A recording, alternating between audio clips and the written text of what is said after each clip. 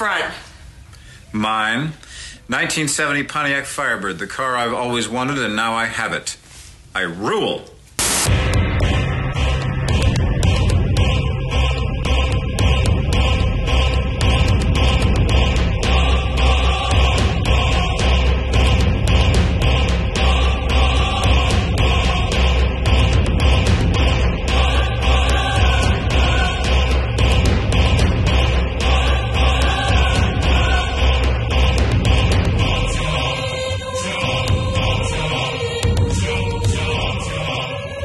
Welcome back to Vox Podcast, the weekly pseudo-academic pop culture analysis roundtable with drinking and swearing. My name is Christopher Maverick, but you can call me Mav, and I am once again here with my co-host, Wayne Wise. How's it going, Wayne? I'm good. How are you, Mav? I'm doing all right. I'm doing like last week. I'm watching politics and crying a lot while I try to write dissertation. And I tweeted something a moment ago, like half an hour ago. So, several days ago when people listen to this, so you can go back and find it, find me saying it on Facebook or on Twitter. And I've been watching this thing where, like, a couple of days ago, Trump did a rally where he was complaining about Parasite winning Best Picture at the Academy Awards. And first off, I don't believe he's seen Parasite. He said, I didn't like that movie. And it's 2 hours, 12 minutes long. It's got subtitles.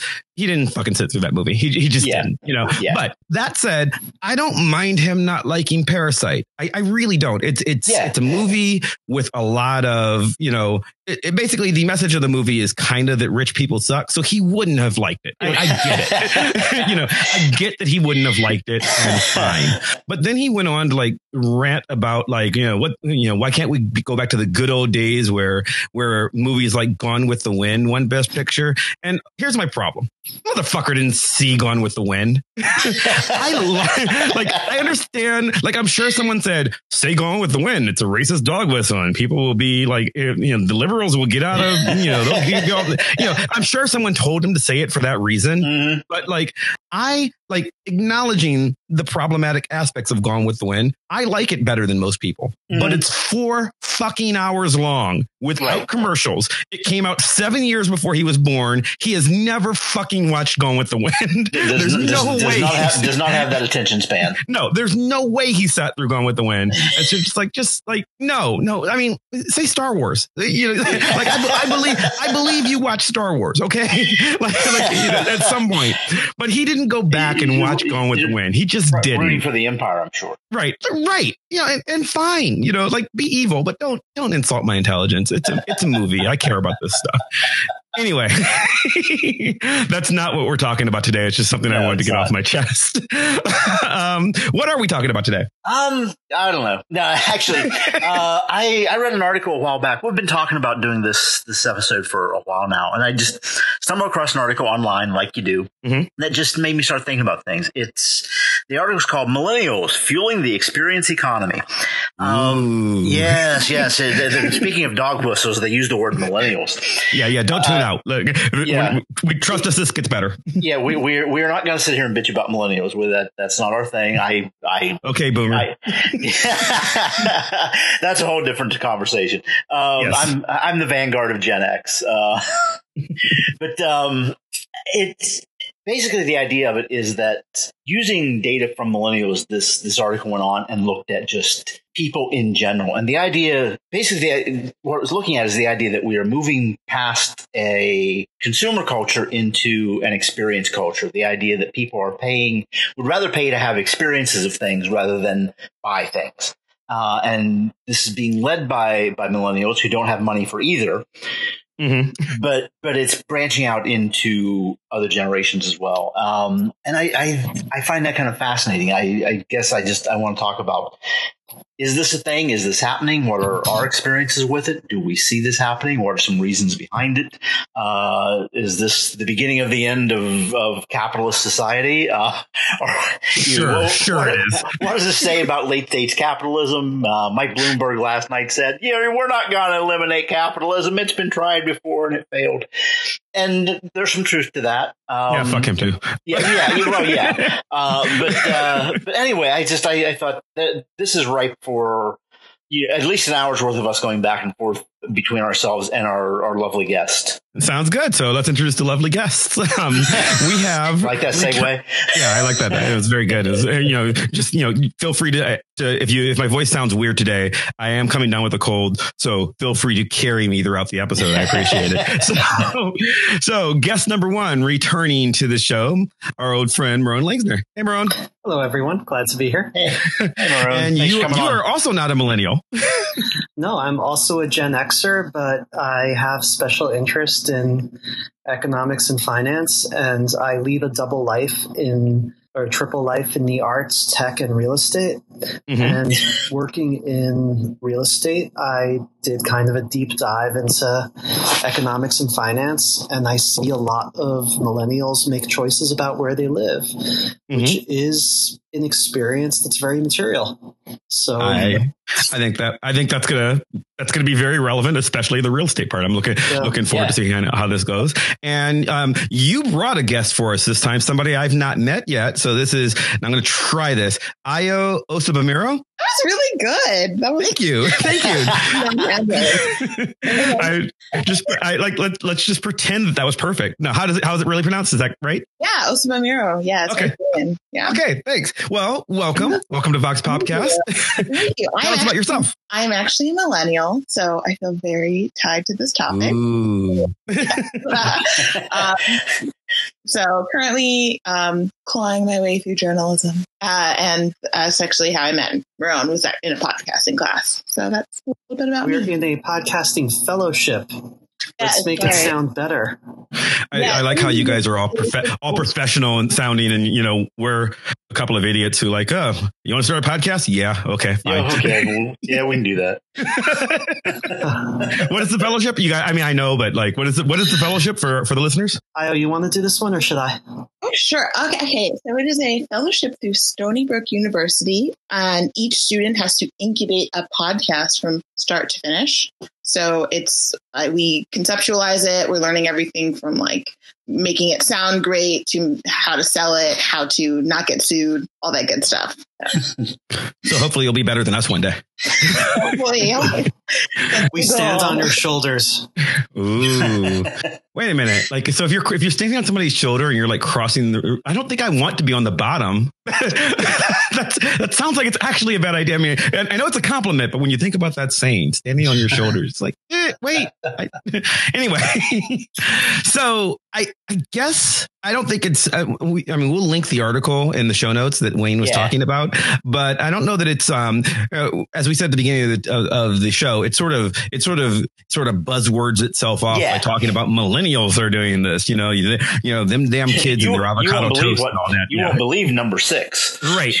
And it's not that at all. It's not, their point is really, they have charts and graphs actually. Yeah. And we've reached a point in our culture and our economy mixing together where they are arguing it's still a capitalist society, they're saying, but we're seeing an upswing of spending our capital on experiences that are temporally based, that are in the moment. You pay to do something and pay to live a certain thing, to live an experience that is intangible, that you sort of mentally and emotionally keep with you, as opposed to buying some stuff. That is, would you say that's more or less the argument that's being made? Pretty much. Mm-hmm.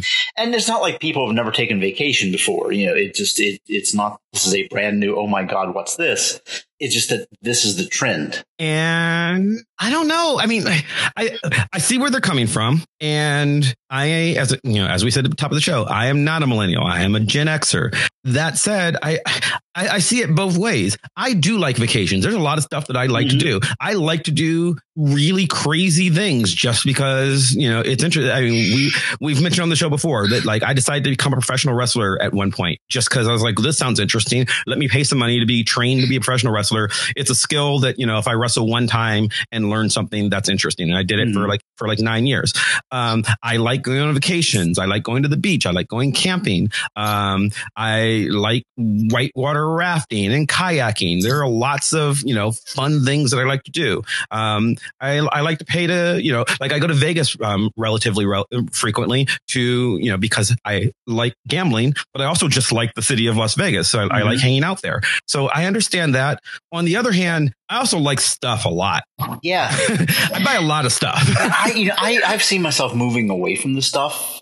Some of that is finances. Some of that is space. Some of that is, I moved 10 years ago and was like, fuck, I got a lot of CDs. And in that space, and I think there's some things changing. With my own experience with this, using the CDs as an example, music is my other hobby. Comics, books, music, and I bought a lot of CDs. And 25 years ago, I was buying CDs that if I ever want to listen to this again, I must own this. And some of them I haven't listened to in 20 years, but it's still here if I want to hear this. But now I also have Spotify and Amazon Music and YouTube. Right. And so if you want to listen to it, you ask your phone by voice, and it just happens. Right. So that need to own something has changed for me over the last 20 years or so. I don't have to have a physical copy of the CD. I rent it on Spotify or whatever. So it has changed that. I'm essentially renting access to something as opposed to physically keeping it. So just that whole concept of owning something has changed because of services like Spotify. And that was true of books, as long as there have been libraries, the idea that I don't have to own this. I can borrow this for 3 weeks and read it. It doesn't have to take up room in my house. But somehow digital technology, I think, has changed our relationship to stuff in general, at least in those categories. It's hard to rent a digital car and drive to Vegas. But even with digital products, we still need stuff to access it. Today on the subway, I got a new Kindle a few months ago, and my Kindle completely froze up, and I couldn't access my basically 1,000 books that were on there. So I do have this abstract of 1,000 books on there, but my couple $100 device that was fairly new, that's the latest model, was a piece of plastic today. And that's a good point. You're right. It's still consumer. We have to consume the thing that gives us access. So as you said, you're a millennial, so you're slightly younger. And I think Wayne's thing with music, that is I don't know why it's the obvious touchstone, because, the same is true of books, as Marone just pointed out. The same is true of comics. It's true of movies. But music is the one thing where I think, at least to my experience, the idea of the cloud and the internet, it has killed CDs. It's killed. I mean, yes, I get that vinyl has like a small resurgence, but that's a novelty, right? People buy vinyl because it's cool. And compared to vinyl in 1979, it's nothing, Right. So like if you want to listen to the new Taylor Swift album or whatever, right? Or the old Beatles album, right? Or anything in between, the default way to listen to it right now is to pull it up on your cloud or your HomePod or your, or your computer or iPod or whatever. Like that's how it is. But you are probably young enough to where that's not as much of a major shift. Yeah. I mean, when I was growing up, CDs were like at the very tail end. Like I think I've only bought like one CD in my life, and that's wow. That wasn't a joke. I mean, just the idea of that is just like, wow. I'm going to go over here and weep near my CD collection. I know we've led to the apocalypse of music, so it is kind of sad. But like, there's this interesting thing.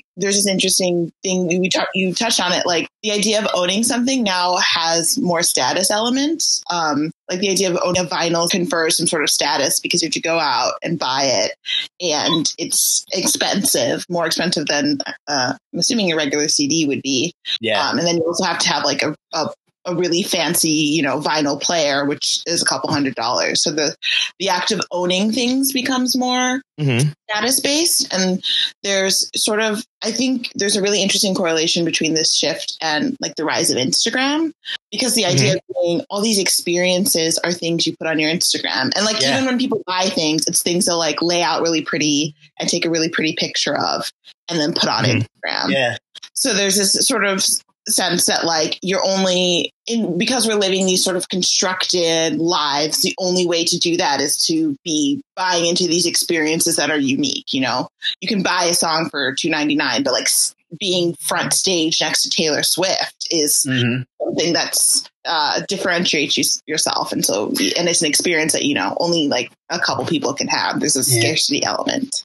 Something that just came to mind. I don't want to just make this whole conversation about the music thing, but just since we're there, as someone who has done this, you know, like I went through vinyl, I went through CDs, and now MP3s and the digital and streaming. I had friends who had 8 tracks. I never really. I had older friends who had 8 tracks. Cassettes, certainly in the 80s. But there was something that there was more than just owning the CD or owning the album. As I was a collector of that stuff, I was a hobbyist. Going to a record store was as much about the experience of going there as it was coming home with the record. So in that way, I was buying the thing to take home to listen to for the rest of my life.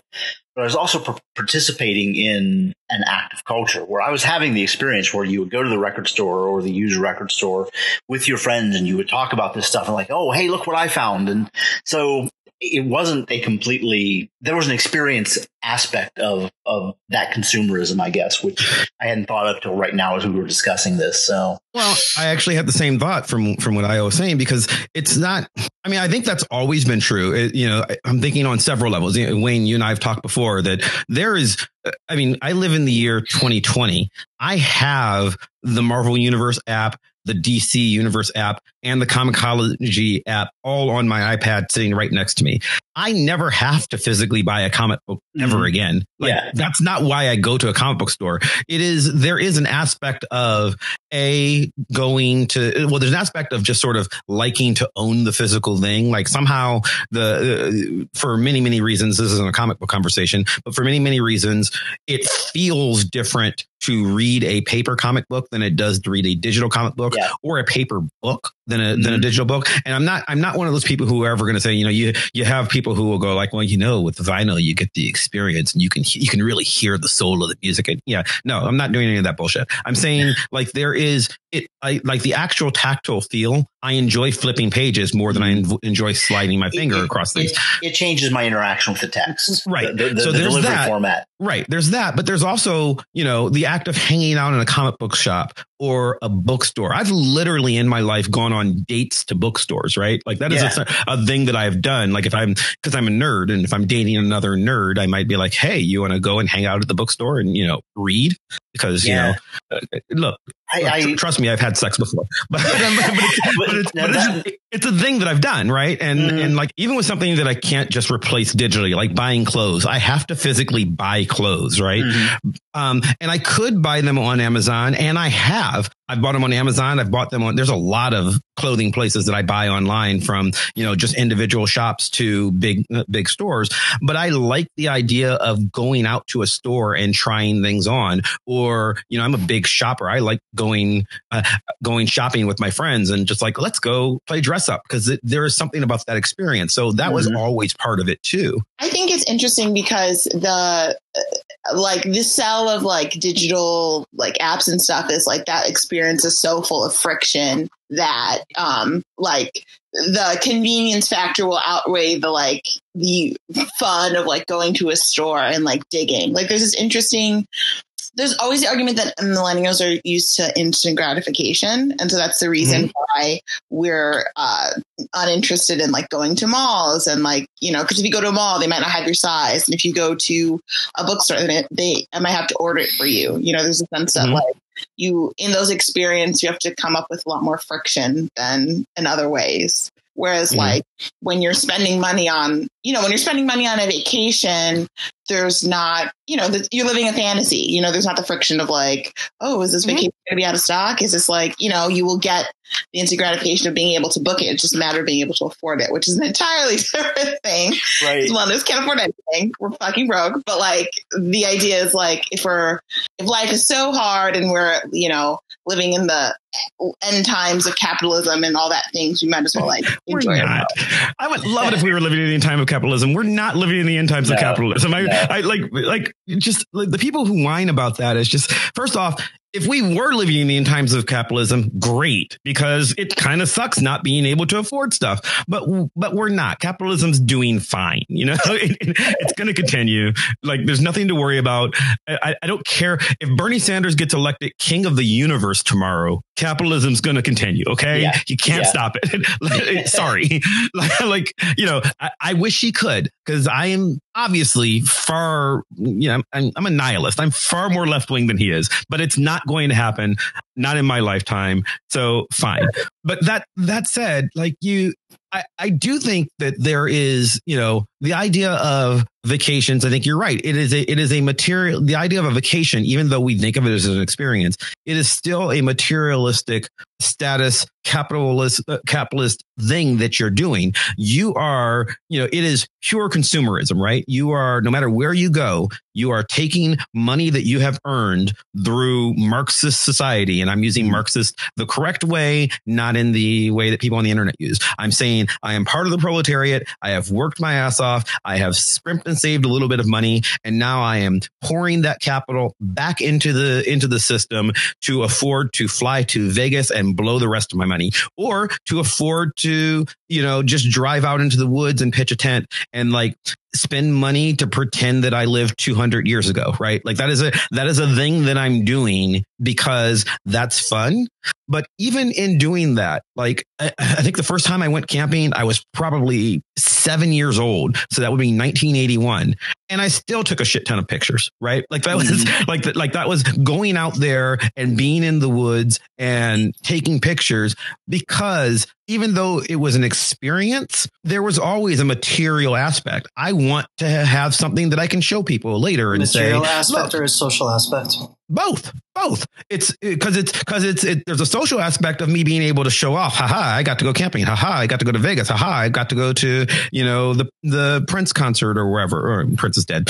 Long live Prince. But I got to go wherever. So there's a social aspect of that. I've increased my social capital by just sort of sharing that experience. But also, I just like having, I like having pictures, even if they're virtual ones on Instagram. But I like having reminders of, hey, you remember when I did that thing? That was fun. I'm a retired pro wrestler, but it's neat to go and look through pictures every once in a while. Or when I meet somebody, say, look, see, here's me getting beat up by somebody, like that. That's that is entertaining in a way. You meet somebody, the excitement of meeting a celebrity isn't really the picture, right? If you're a big fan of, is to prove that you met them. Right. Or even so last week's show, I mentioned my crush on Danica McKellar, right? Yeah. And I'm glad you're bringing this up, because this has to be a follow up. Yeah. I mentioned my crush on Danica McKellar. She saw the tweet and liked the tweet, and the 13-year-old boy in me had a spontaneous orgasm immediately. It was just like, oh my God. And I screenshotted the tweet and showed everyone that I knew, because that was, but see, that is turning. I mean, really, I didn't do it to get a screenshot from her. I did it because it was neat. I was excited that, this celebrity that I've never even met her, but the celebrity that I liked when I was a child, acknowledged me for 2 seconds of her life. So that was cool for me. And that was the experience. But now I've got this image that it's just kind of cool to look at. It's a thing. It's a memento. If I go, when I go on trips, sometimes I'll buy a t-shirt somewhere, because I want to have a reminder, a physical reminder that I can go back in later and say, oh yeah, I was at Myrtle Beach that one time, that's a thing, right? It's funny. I'm trying to think. I actually really don't buy souvenirs as much anymore. Now that I think about it, I don't as much as I did. When I was a kid, I collected snow globes from wherever I went. But generally speaking, if I'm going somewhere, last trip I took, I blew my savings to go to Paris, and then we went to Afropunk, and that was the highlight of my life so far. And I don't have anything from that trip. Yeah, for me, having the photos I mean, I have the photos instead of souvenirs and things. Yeah. I mean, that's me. I don't think it has to be buying something. I think that it's always weird to me when there's this new thing that like a lot of musicians do it. A lot of celebrities, comedians do it. Hey, I have a no iPhone policy at my concert because, you should be enjoying the experience of being here and not looking at it through your phone. And OK, I see your point. Fuck you. Your tickets cost $100. I want to remember this. I want to be able to remember this later. Pictures. That's it. And it's not like there's like, oh, this is the new millennial culture. And it's like, no, you are being an old man yelling in a cloud because long before I had an iPhone, I had a Polaroid camera. That's a thing that people do when they go places because I like you and I want to be able to point at this experience again later. I remember venues for concerts where they just they would take recording devices from you. They would take cameras from you. That was pretty standard. I've had a friend kicked out of the 930 Club in DC because he had a camera with him. Yeah, and that's stupid. I mean, I understand. Like, it's not. And now really, they can't do that now at all. Right. And if you are a performer and you're being affected by, like, yes, I understand if there's a multitude of flash bulbs, okay, maybe. But seriously, if you're distracted by people holding their iPhone up in the crowd, then you're a shitty performer. I also think the rules have been relaxed around these things too, because it used to be when the smartphone became ubiquitous, it became something that you couldn't take away from people. Because there was a while in college where I was a house manager at a theater, at a big theater center, and we had to ask people to hand in phones and pagers. And if someone was a physician who was on call, we knew their seat. And if their phone or pager went off, we would go and find them. Now, this was the mid 90s. So having a cell phone or a pager was a status symbol. But I think I want to go back to the consumption. Now it means you're 12. Now it means like you've come of age. Here's your device. And I think we need to stop calling them phones and start calling them something else.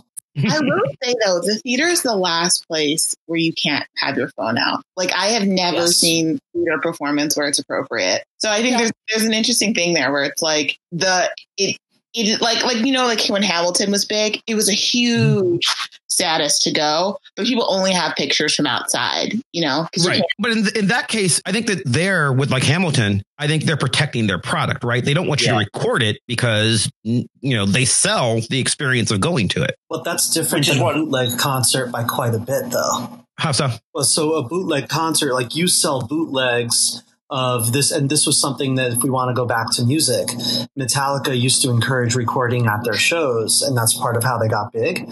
But when you go to a theater, the etiquette of theater forever, and this is partially because of unions, and this is for many reasons, is that like since basically Wagner was the one who created the code of conduct for audience members that we're still with, where you sit down in the dark and you consume and you're not part of the show. Whereas at a concert, you're part of the show and you're there for the crowd. And theater, there's very strict rules about who can take photos and when, and the union and Flash would really mess with that. But the fact that theater still has some of its ritual roots at work, because you don't necessarily see too many people pulling their phones out at religious observances. That's true. And I think there's still some of that, but something I'd like to go back to in terms of the material versus experiential is how much of the economics of it. And if we're going to say, okay, like let's talk about economics, and economics is the study of the distribution of finite resources. And the resources we're talking about are time and money. And if we're talking about music, there's a very big difference between do you have the $300 Bose headset or the $100, $129 Apple EarPods, or the $20 or $10 wired speakers, and what are you listening to your music on? Because that's a bigger issue or a bigger piece of status than the songs that cost 99 cents, $1.99 for something really popular, your Spotify subscription. You still have this material aspect, and you still have, well, I don't believe in I don't believe in material goods. I believe in experiences, and I'm experiencing this music on this $500 headset. What are you actually saying? Mm-hmm. I mean, but like, to go to your point about theater, I think it's interesting though. Like, if you think of like, especially now, how elaborate concerts are. Like just look at like Beyonce's performances. Mm-hmm. Like, those are theater. Those are like, I mean, those are incredibly elaborate.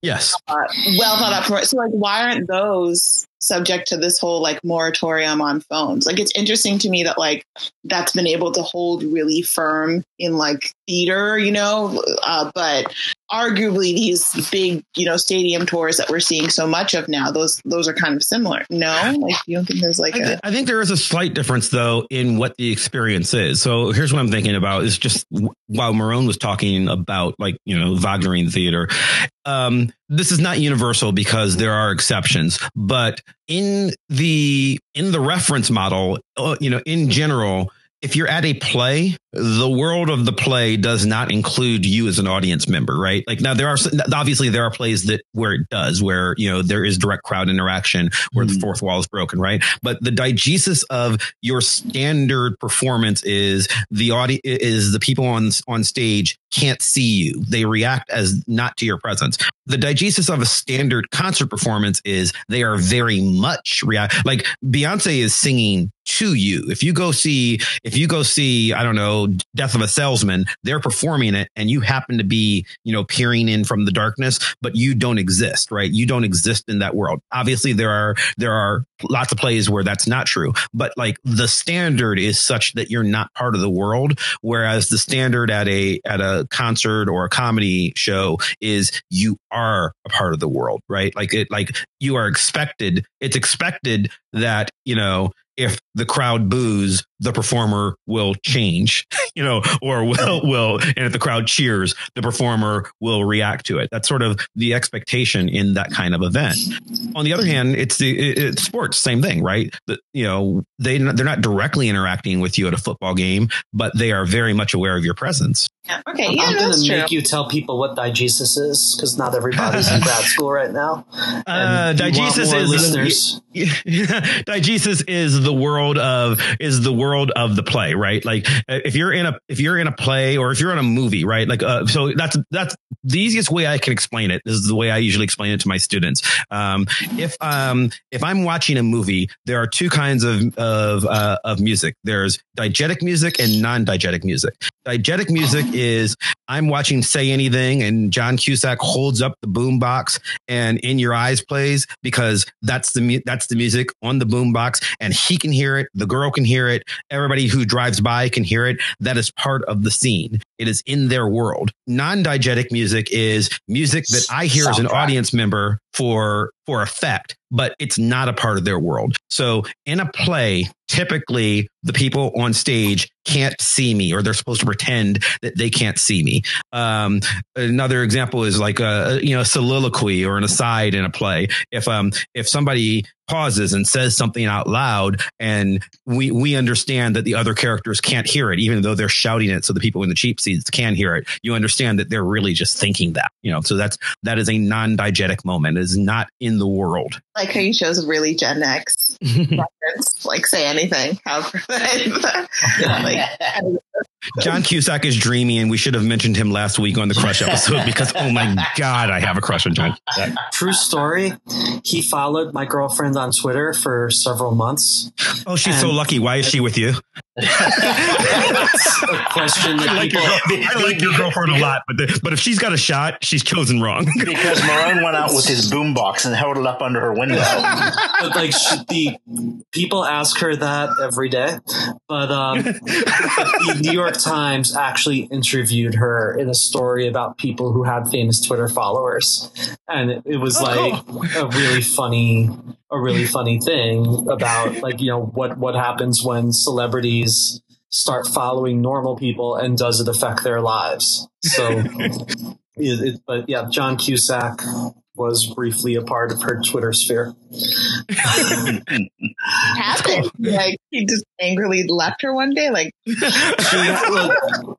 I mean, it's not my story to tell, but there's a New York Times story that I think she disagreed with him about something politically, and he just blocked her. And then it's like John Cusack, like in this day and age, is a really aggressive political tweeter. Mm-hmm. And I think that they had an exchange and he started following her and they were having like a few Twitter exchanges here and there.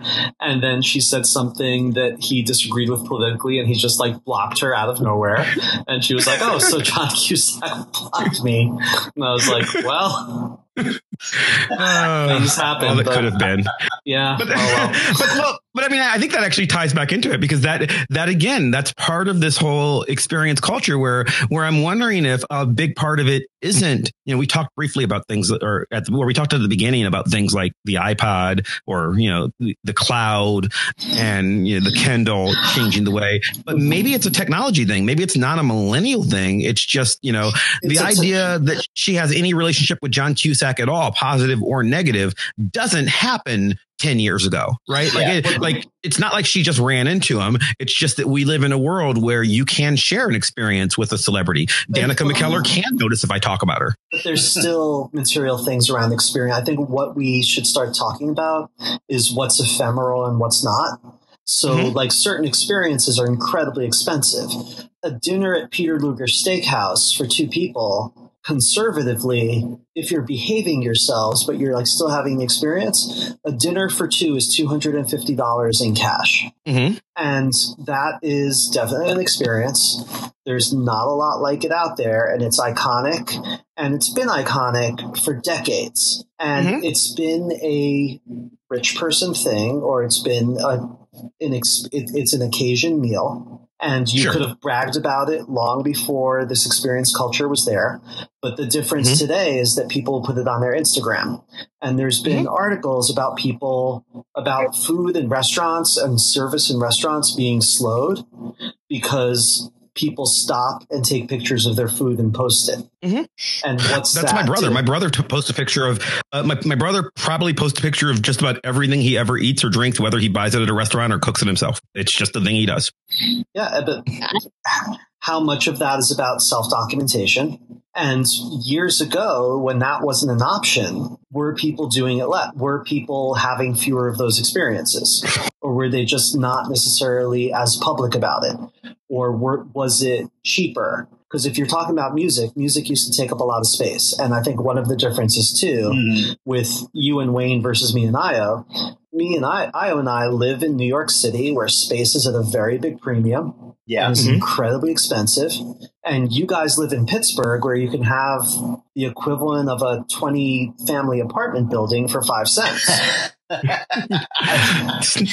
At least a dime. Give us a break. In a nice neighborhood. But just cost of living and cost of space and population density. Because if we have people who are living in cities where the price of the price of a small apartment in New York City is the price of a gigantic house out of New York City, that person who's living in New York City for the experience of New York City. Yes. Yeah. And that's what I was going to get to. That's my pushback, because I would argue that this was always true, because since New York City became a thing, I mean, it wasn't true in 1805, but since New York City became the cultural center of the world, the thing that you're paying for when you buy your little 10 by 10 apartment in New York City for $1 million, right? Like that is you're not paying for the physical space. You're not paying for the craftsmanship. Like, I like my house, and the cost of my house was mostly how big my house is, right? The location matters, but like it's really the price. What I'm paying for is the scarcity of housing and the building experience. What you're paying for when you live in Manhattan is you're paying to live in Manhattan, right? Like if you wanted to, you could live in Jersey and commute, but then you'd be a commoner, like that's, I mean, but people do that, right? Like you are literally paying extra money for proximity to experiences. And Io, what do you think? Because I don't know where you were. I forget where you were before New York, but you've chosen to stay. Oh yeah, I mean, I grew up in Michigan, so I'm well aware that I'm insane, and and I've made a really poor decision money wise. But I think Yeah, I think that, I mean, that is the whole point of New York is experience driven. I mean, why else would you be paying like $50 for a strawberry? You know, like there's just like, there's just that you're so close to so many different things. That's the draw. And I think, you know, it's interesting because like I wish I had a good source of site, but there's been a movement towards urbanization amongst college educated professional, like millennials, like just generally we're crowding in cities more. And like, I mean, there's factors like job, you know, factors, industries, like the biggest growth industries, like tech industries they're all based in major cities for whatever reason. So there's a sense that like, if you want to be, you know, the future economy or in the next thing, you have to be in a city. So there is some like, I think there's social imperatives to be in cities as well. But like, on the other hand, the idea is like, you get to be close to everything that's interesting. And I think it'll be interesting to see is like, if, you know, as millennials, you know, millennials now, like I'm technically at the tail end, they're starting to like grow up and have children and like buy houses and stuff.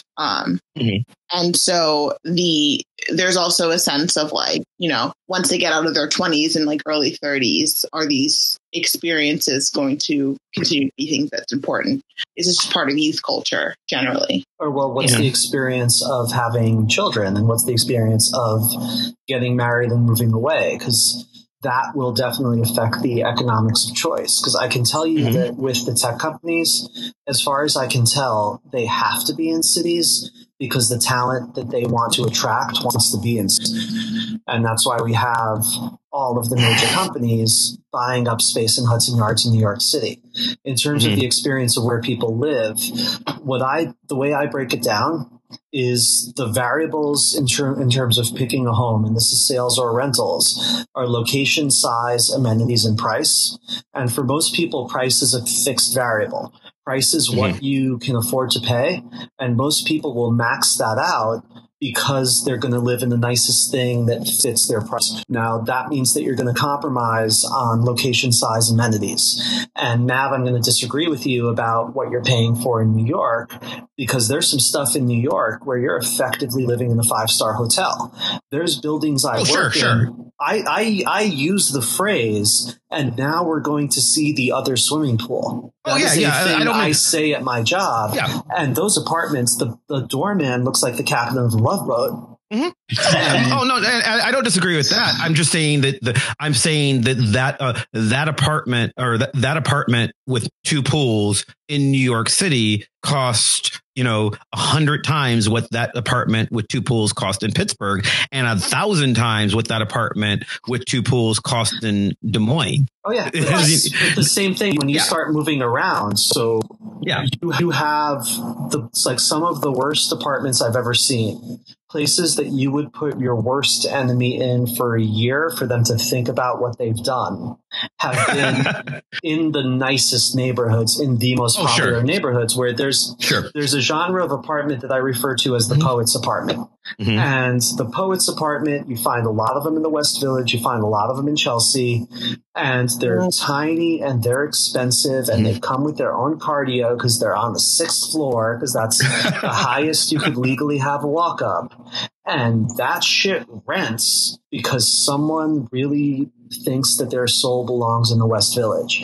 That same price of that West Village apartment in a less popular neighborhood will get you a ridiculous building. And there's people who will not leave certain neighborhoods, or people will be saying, depending on where their values are, because some people really value the apartment, and some people really value the location. Some people will put I have conversations with clients where they will tell me that the only purpose of their apartment is where they store their sleeping body and shower in between adventures. And that's a perfectly valid way to experience New York. Yeah. And they're optimizing their experience then, right? Like like you said, they're storing, it's where they're sleeping. So they're trying to be as close to the adventure as possible, because what they're really doing is buying convenient access to the, like my home in Pittsburgh. I lived in a neighborhood that was big enough for a large house that I wanted.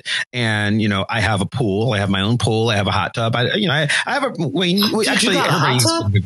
Yeah, you've been to my house. I wasn't in your house when you had a hot tub.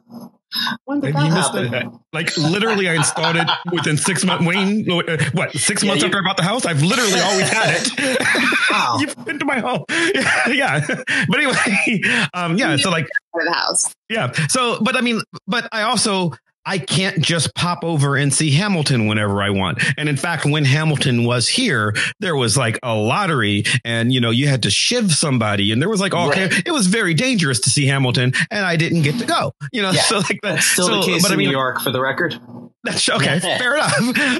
But like but that said, even it's a matter of scale, right? Because even in Pittsburgh, a considerably cheaper place to live than New York, there are places in Pittsburgh in the artsier neighborhoods where there are $2 million homes that I would have been embarrassed to live in when I was a poor kid growing up in the projects. It's just that they're charging a shit ton of money for it because it's in like our theater district.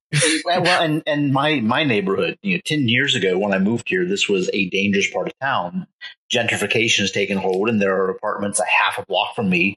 So, and Maron, you're going to laugh, but apartments here selling $2,000-$3,000 a month rent, which is crazy in Pittsburgh. It's crazy for a neighborhood that 10 years ago that 10 years ago you were afraid to drive through. Yes, and it's crazy in that my comparing, like I know where that area, I know where Wayne lives, and I know what houses he's talking about that rent for $3,000 a month, and that is 4 times my mortgage. I'm like, right. What are you insane?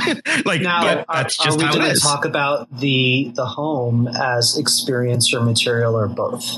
Mm-hmm.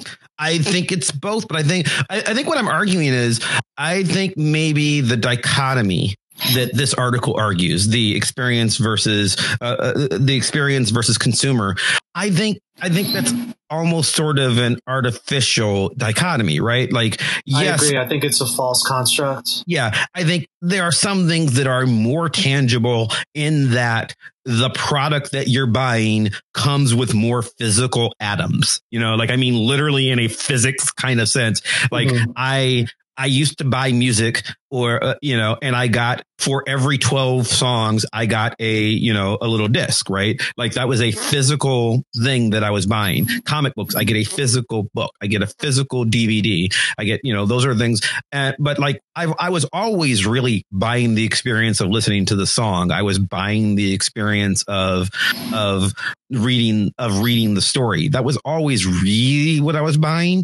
Mm-hmm. And I think that like I've always gone on vacations, which I paid a lot of money for, but you come back with some memento, even if you're not like, like there are people who will literally just go places, not take a single picture, not buy a single thing. It's just that I have been to Tibet and now I'm here and I look around and then I go home. Like that is a thing. And if you're into that, fine, but that's you making a choice. I think for the vast majority of people, it's always been, I'm buying an experience that comes with some tangible, product, or I'm buying a tangible product that comes with some experience, right? Like nobody just buy. Well, that's not true. But I think rarely do you buy something like if I buy art for my home, like, yes, I'm buying a physical status symbol of here is my Picasso, which I don't have a Picasso because I can't afford one. But if I'm buying a piece of art that is a tangible thing, but presumably I also on some level like looking at it. But I think the distinction that is where the status is being conferred from, right? Like, yes, on some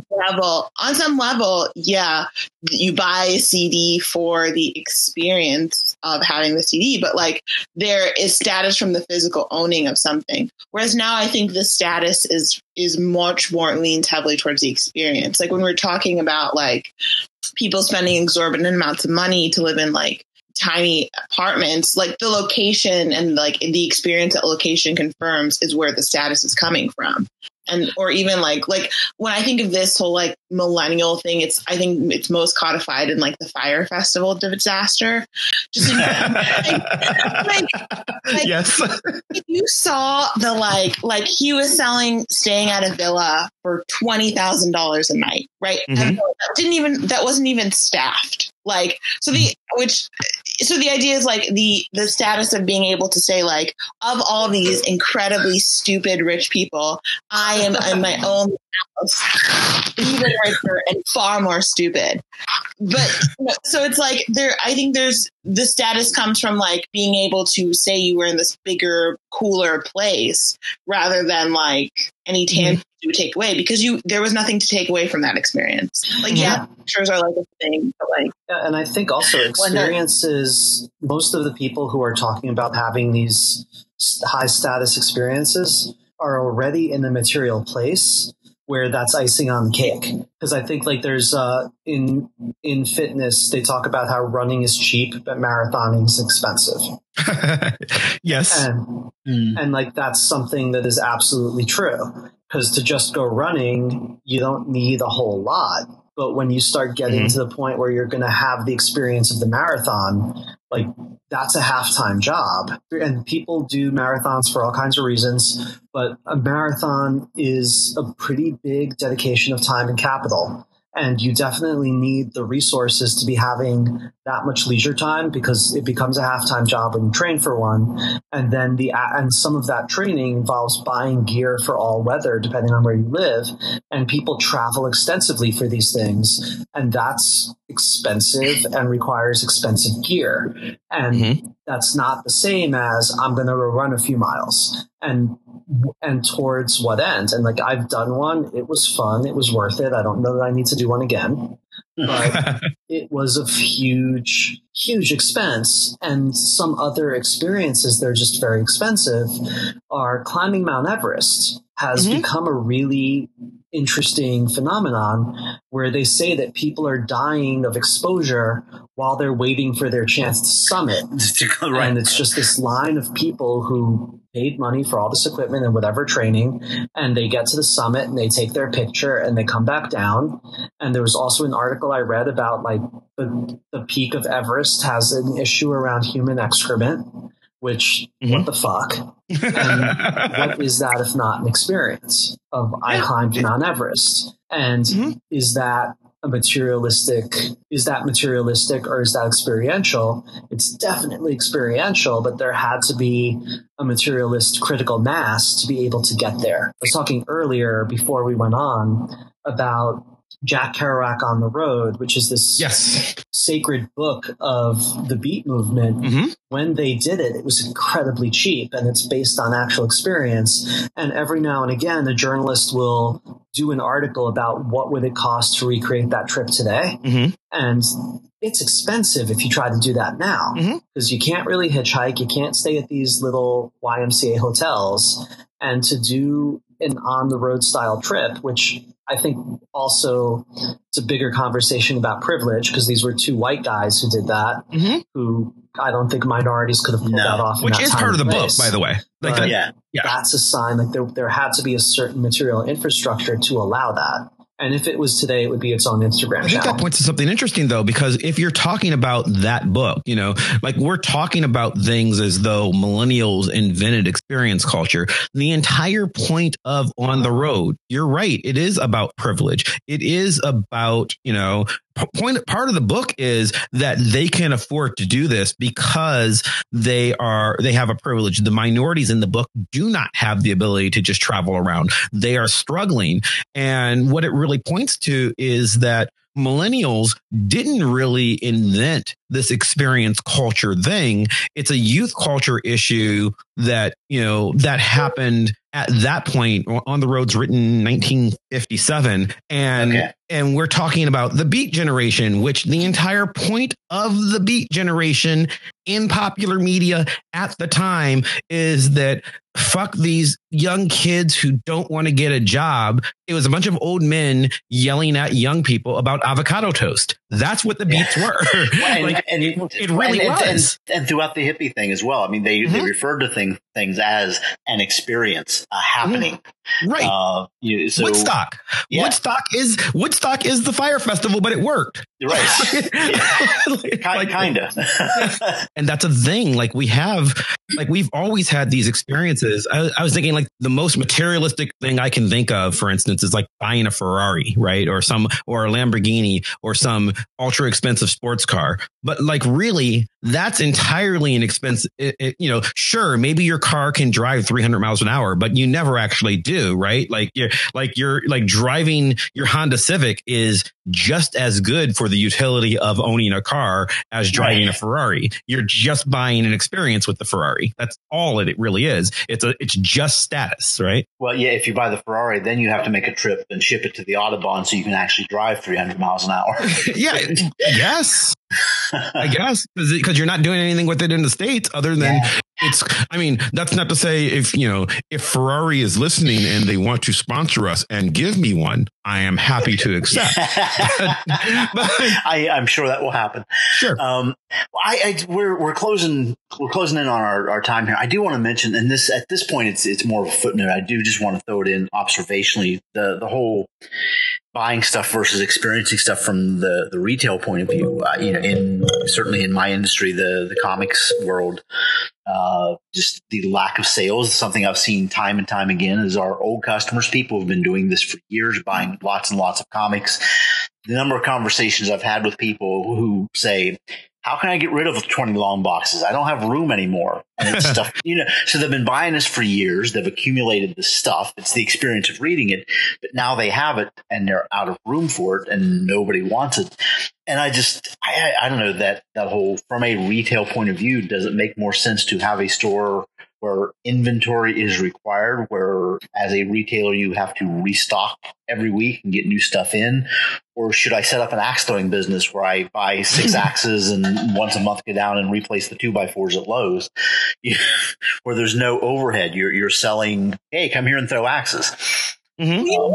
Ironic though, it's like Amazon is branching into. So there's this weird thing where it's like now they have like this sort of algorithm based stocking, where they only will stock books that are like performing well on their website.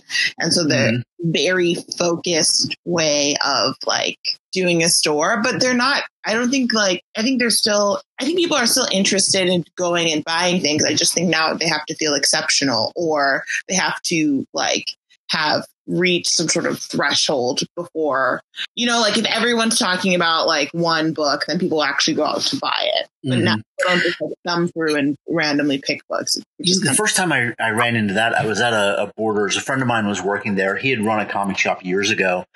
And every time I was there, I noticed I didn't need these, but Neil Gaiman's Sandman series, there are 10 volumes in the series. And anytime I went there, they would have volumes 1, 4, 6, and 9, and not the rest of them. And it was exactly that. Based on their algorithms, those are the ones that sold more. So they didn't actually keep the entire series in stock all the time, which I can't imagine reading that series that way. That just baffled me. Even though it was a series to be read in order, they didn't stock the entire series because of sales numbers. Mm-hmm. And that's funny. Well, that's a way off topic. Articles are coming out about independent bookstores making a comeback in recent years. So I wonder how much of that is them filling the niche and picking up the slack of the rest of that series, for example. Yeah, we've seen some of that here in Pittsburgh. I know there are several. 15 years ago, there really were no independent bookstores left. Now there are 4 or 5 that I can go to. There's this really good book called, I can't remember who it's by. It's called The Revenge of Analog. And it discusses, it kind of touches on this about how the return to certain things like independent bookstores or vinyl or handmade watches and all that stuff is sort of the reaction. There's a swing back outside of a culture that sort of narrows people. The algorithm culture is really based on the idea that people's preferences are very much the same as people. And so there is a swing outside of that. But I think the problem with it is those tend to be more expensive. Independent booksellers, in my experience, the books are just slightly more expensive because, they don't have a whole national chain to allow them to. You can't discount it. Right. Exactly. Yeah, you can't discount it and pay your rent. Exactly. So the problem is, like, even if these things are coming back, are they coming back in a sustainable way? You know, like it used to be. Or There used to be there's so many independent bookstores, and you know they were a little bit less expensive. But now it's kind of like, to be an individual, you have to be like richer and like have. Yeah.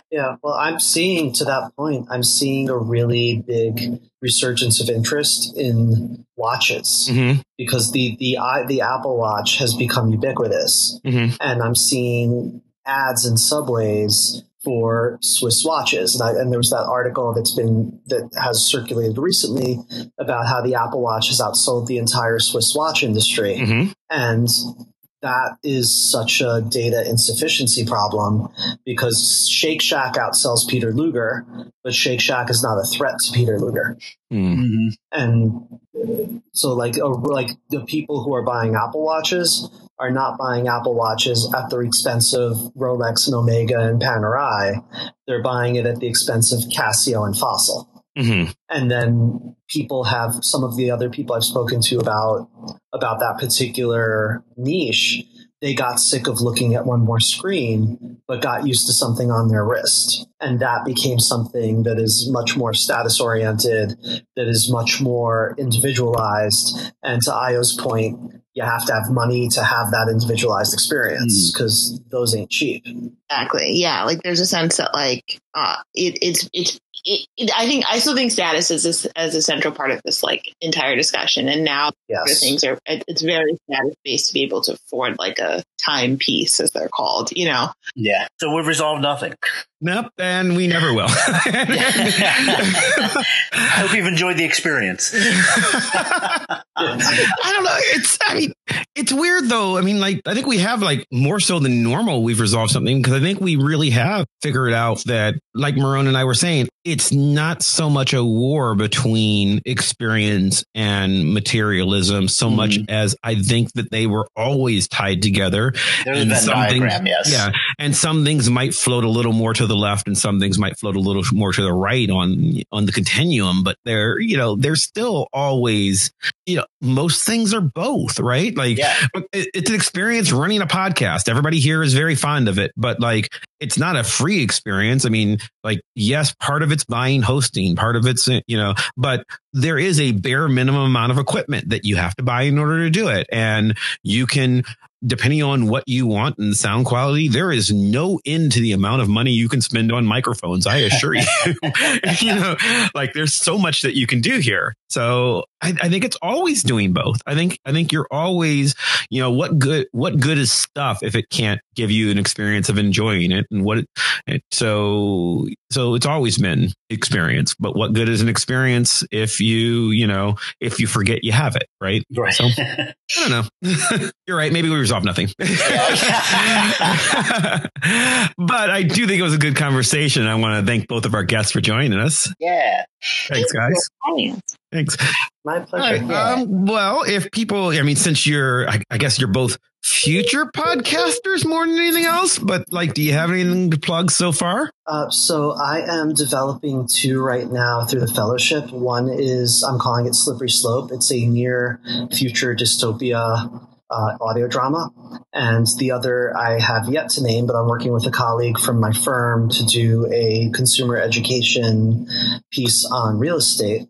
And the audio podcast fellows, for people who are in New York, we are doing an open house on Thursday, March 12th from 6 to 8 p.m. I sent you the link, so it's going to be in the show notes. And that is something you can RSVP to and learn more if you want to join our program next year. And you can also find me at maronloxner.com. Aya, what about you? My podcast is not out yet, but it is tentatively titled, I Think I Read This Somewhere. And it's a show that puts together the ideas we learned in our newsfeed with the ideas we learned in classroom. So it's It's coming. It's getting there. Hopefully it'll be out in the next couple of months. But I do want to re-up what Maroon said. Definitely check out the Audio Podcast Fellows. It's a really great program. And they're starting their application season. So if you're in the New York area, you should do it. And you can find me at ioosobamiro.com. That's spelled IOAYO and then last name OSO, B for boy, AM for Mary, IRO.com. And all my stuff is there. And that'll be linked in the show notes. Yes, it will be. What about you, Wayne? I have nothing new this week. Yeah, you had a pretty good streak going for a bit there. Yeah. I have a couple things I'm working on that I'm not quite there yet in terms of linking to them, or they're just not available yet. But we'll see. Yeah, you'll be back on the show. It's fine. Yeah, I'll probably be back.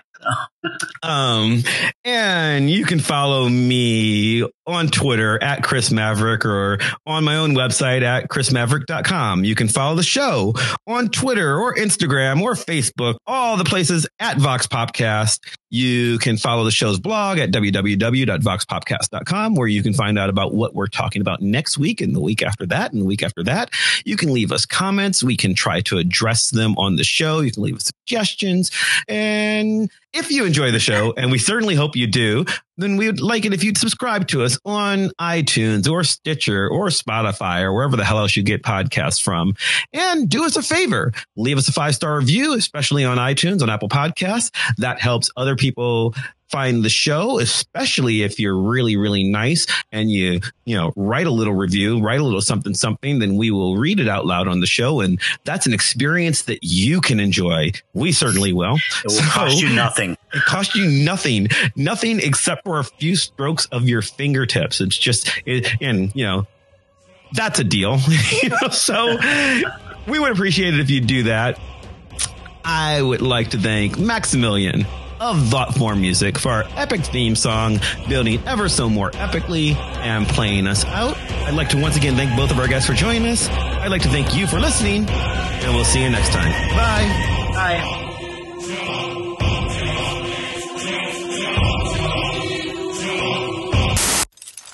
All right, remember to keep your hands clear of the cable and just let your equipment do the work. Now, when you're about halfway down the zip line, the camera's going to take your picture. So when I call out, "Shaka bra," look up and give the camera a nice shaka bra. All right, you ready? Yeah. Ready to do some zipping? Yeah. All right, let's hear you say zip line. Zip line. Shaka bra. Woohoo! All right, nice zip. Well, how was it, Cartman? It's totally fucking stupid, dude. Oh, really? Yeah, dude, it's fucking boring as shit.